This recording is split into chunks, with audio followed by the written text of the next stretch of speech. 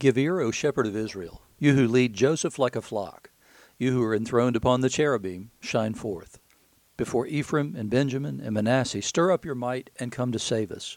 Restore us, O God. Let your face shine that we may be saved. O Lord God of hosts, how long will you be angry with your people's prayers? You have fed them with the bread of tears and given them tears to drink in full measure. You make us an object of contention for our neighbors, and our enemies laugh among themselves. Restore us, O God of hosts. Let your face shine that we may be saved. Those are the first 7 verses of Psalm 80, which is the psalm appointed for today, Thursday, December the 23rd, 2021. We're continuing in the passage from yesterday in the Old Testament from 2 Samuel 7. Today it'll be verses 18 to 29. Remember, yesterday was the day when David decided that he would build a house for the Lord, and then the Lord spoke and responded to David through the prophet Nathan by telling him, nope, I'm going to build up your house. I'm going to give you a house forever. So your house will be the line through which all the kings of Israel take their Genesis. And then ultimately the Messiah will come from that line as well. And so we're going to continue with that, with David's response to the word of the Lord through Nathan. And then we're in Galatians 3, 1 to 14. We'd been in Titus, now we move into Galatians because we're not treading water, but we're preparing for the incarnation. So we're not moving through a book at the moment. And then in Luke's gospel, we have Luke 1, verses 57 to 66, which is after Mary has gone to visit her cousin Elizabeth. And then what comes next is the birth of Elizabeth's son. So in the 2 Samuel passage, remember what I said is that this is David's response to the word of the Lord, to the promise that was made through the prophet Nathan that David's house would be the house of the kings of Israel going forward. He says, so David went in and sat before the Lord. So he went, I guess, into the tabernacle and sat before the Lord and said, who am I, O Lord God, and what is my house that you have brought me thus far? You can hear echoes of other psalms actually in that, where David will say things like, who am I, or what am I? That what is man that thou art mindful of him? When I consider the heavens, the handiwork of your hands, the work that you have done, I consider my own inconsequential nature in that larger picture, and yet you make much of us. You make yourself known to us, and you come to us and are present with us. And so here we can hear David marveling that God has chosen him out of all the people of Israel, that it's through him and his house that the kings of Israel will come. And ultimately, as I said, the Messiah. He said, and yet this was a small thing in your eyes, Lord, that you got me here where I am today. Seems now an inconsequential thing, even though I'm king of Israel. You've spoken also of your servant's house for a great while to come, and this is instruction for mankind, O Lord God. What do you mean it's instruction for mankind? David, how do you mean that? What are you trying to say when God has spoken about your house, David, for a while to come? How is that instruction for mankind? Well, it's the instruction is to trust him and be obedient to him. And what more can David say to you? For you know your servant, O Lord God. And remember that's exactly the truth of how David got actually raised up to become king to start with, was that the Lord looked at the sons of Jesse and said to Samuel, you look at the heart, you look at like the earth and the world sees people. That's not what I'm looking at. I'm looking at the heart. The Lord sees the heart. So when David says, you know your servant, O Lord God, that's always been true. And it's also the sort of the truth of Psalm 139, where David says, where can I go to hide from the presence of the Lord? You know me because you knit me together in my mother's womb. You created me. You know everything about me in ways I don't even know myself. Because of your promise. And this is how to give thanks, and this is how to receive everything from the Lord. Listen to David's language. Listen to the pronouns mostly. Because of your promise, and according to your own heart, you have brought about all this greatness to make your servant know it. Therefore, you are great, O Lord God. It's not about me, David says. You know me. You know who I am. You know what I've done. But you are great, O Lord. You made this choice. I don't know why. You know me in ways that I don't know myself, and you've chosen me to be the vessel for the Messiah. For there's none like you, and there's no God besides you. There's nothing else that can properly be referred to as a God, David says, next to you. And who is like your people Israel, the one nation on earth, whom God went to redeem to be his people, making himself a name and doing for them great and awesome things by driving out before your people, whom you redeemed for yourself from Egypt, a nation and its gods. So David says he did great things for Israel, but in doing so, he was doing it for his own glory, to make a name for himself that the nations of the world might know. And we know that's true because he said he was going to get glory in the eyes of the Egyptians. And you established for yourself, your people, Israel, to be your people forever. And now, O Lord, you, O Lord, became their God. And now, O Lord God, confirm forever the word that you have spoken concerning your servant and concerning his house, and do as you have spoken. In other words, you made a promise. I'm counting on that promise. And your name will be magnified forever, saying, the Lord of hosts is God over Israel, and the house of your servant David will be established before you. Now, that's a fonder hope, because the whole idea of that he will be magnified forever through the people of Israel, it's a fond hope in a way that trusting that God's going to do what he said is not a fond hope. It's faith, because God is unchangeable, and he does what he says that he will do. People, not so much. Because we know this is not going to last very long, actually, with the heavenly or the earthly kingship part of it anyway. And said, for you, O Lord of hosts, the God of Israel, have made this revelation to your servant, saying, I will build you a house. Therefore your servant has found courage to pray this prayer to you. I wouldn't have prayed this had you not made the promise. But because you made the promise, I'm asking you to establish it. Yes, that's my will too. It's my desire. And now, O Lord God, you are God, and your words are true, and you have promised this good thing to your servant. Now, therefore, may it please you to bless the house of your servant, so that it may continue forever before you.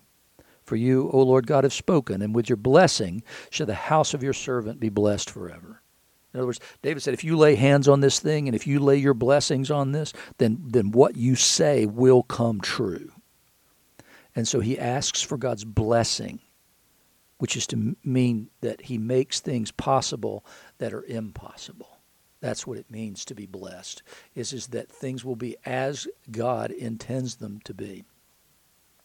In the gospel lesson, again, as I said yesterday, we were with Mary as she went to visit her cousin Elizabeth, and we heard Mary's song in response to Elizabeth's greeting to her. And so now the time came for Elizabeth to give birth, and she bore a son. And her neighbors and relatives heard that the Lord had shown great mercy to her, and they rejoiced with her. So a big crowd of people gathered around. And on the 8th day, they came to circumcise the child. And they would have called him Zechariah after his father, but his mother answered, no, he should be called John, which is exactly what Gabriel told Zechariah to name this child. But they said to her, but none of your relatives are called by this name. And it was the tradition and the convention, maybe is a better way to say it, to name children after the father and after others in that line. And, we did the same thing in our house. Our oldest son is named after me. He's the third. Our youngest son, Will, is named first after his grandfather, Suzanne's father, William Paget, and then Campbell is his middle name, and so he's named after my mother's maiden name. So we're honoring the past by the way that we named our children. And they said to her, none of your relatives are called by this name, and they made signs to his father inquiring what he wanted him to be called. And so this is not American Sign Language, right? So they're just saying, what do you want to call this child? But remember, he can't speak. But here's the weird thing. Why are they making signs? Do they think that he can't hear? It seems odd that you don't just ask him, what do you want him to be called? And he asked for a writing tablet and wrote, his name is John. And they all wondered, like, what in the world is going on here? I mean, it seems like it'd be easy enough to tell the whole story and say, when I met Gabriel, when all this stuff happened and I lost my power of speech and all that kind of stuff, that he told me that was going to be the name. So the God, through the archangel Gabriel, named this child John. It was God's will that that's what he be called, and so he will be called that. And immediately his mouth was opened and his tongue loosed, and he spoke, blessing God. And fear came on all their neighbors, because they saw this. Not only was the child miraculous, but so is this sign that when he says and is obedient to what God said, which is to name this child something nobody expected, and nobody even understands why they would be named that, then immediately his mouth was open and his tongue loosed. And it sounds like a similar kinds of miracles that Jesus will do. And fear came on all the neighbors, and all these things were talked about through the hill country of Judea, and all who heard them laid them up in their hearts, saying, what then will this child be? We've seen the signs, now we have great expectations for what this child will be. Little did they know, he is Elijah. He is the one who has been promised through Malachi as the forerunner of the Messiah. And he's the one who will begin to turn the hearts of the people to God. And so that's John's role. I don't think anybody would have expected him to be the kind of person that he was, because remember, he is doubly in the line of the priests. And yet John doesn't become the great high priest. He becomes the voice of one crying in the wilderness, the one who is a little bit odd, to say the least, for one who had all these great expectations around him. However, his message attracted people who wanted to confess their sins, repent, be baptized, and become new creations, prepared to greet the Messiah. For the hand of the Lord was with him. In the epistle today, the epistle to the Galatians, one of the main issues in the epistle to the Galatians, what it is that Paul is writing to them about more than anything else, is there have come among the Galatians those who would say, we got to return to the law, including being circumcised and all that, because Paul's going to say some relatively rude things to the people who are now trying to convert the Christians there to Judaism. And so they think that this is just Judaism extended, and in some ways there's a truth in that. But it comes without all the requirements, the legal requirements about how to become one, because it's either based in faith or it's based in works and doing those things. And so Paul says, "O foolish Galatians, who has bewitched you? It was before your eyes that Jesus Christ was publicly portrayed as crucified. Let me ask you only this. Did you receive the Spirit by works of the law or by hearing with faith?"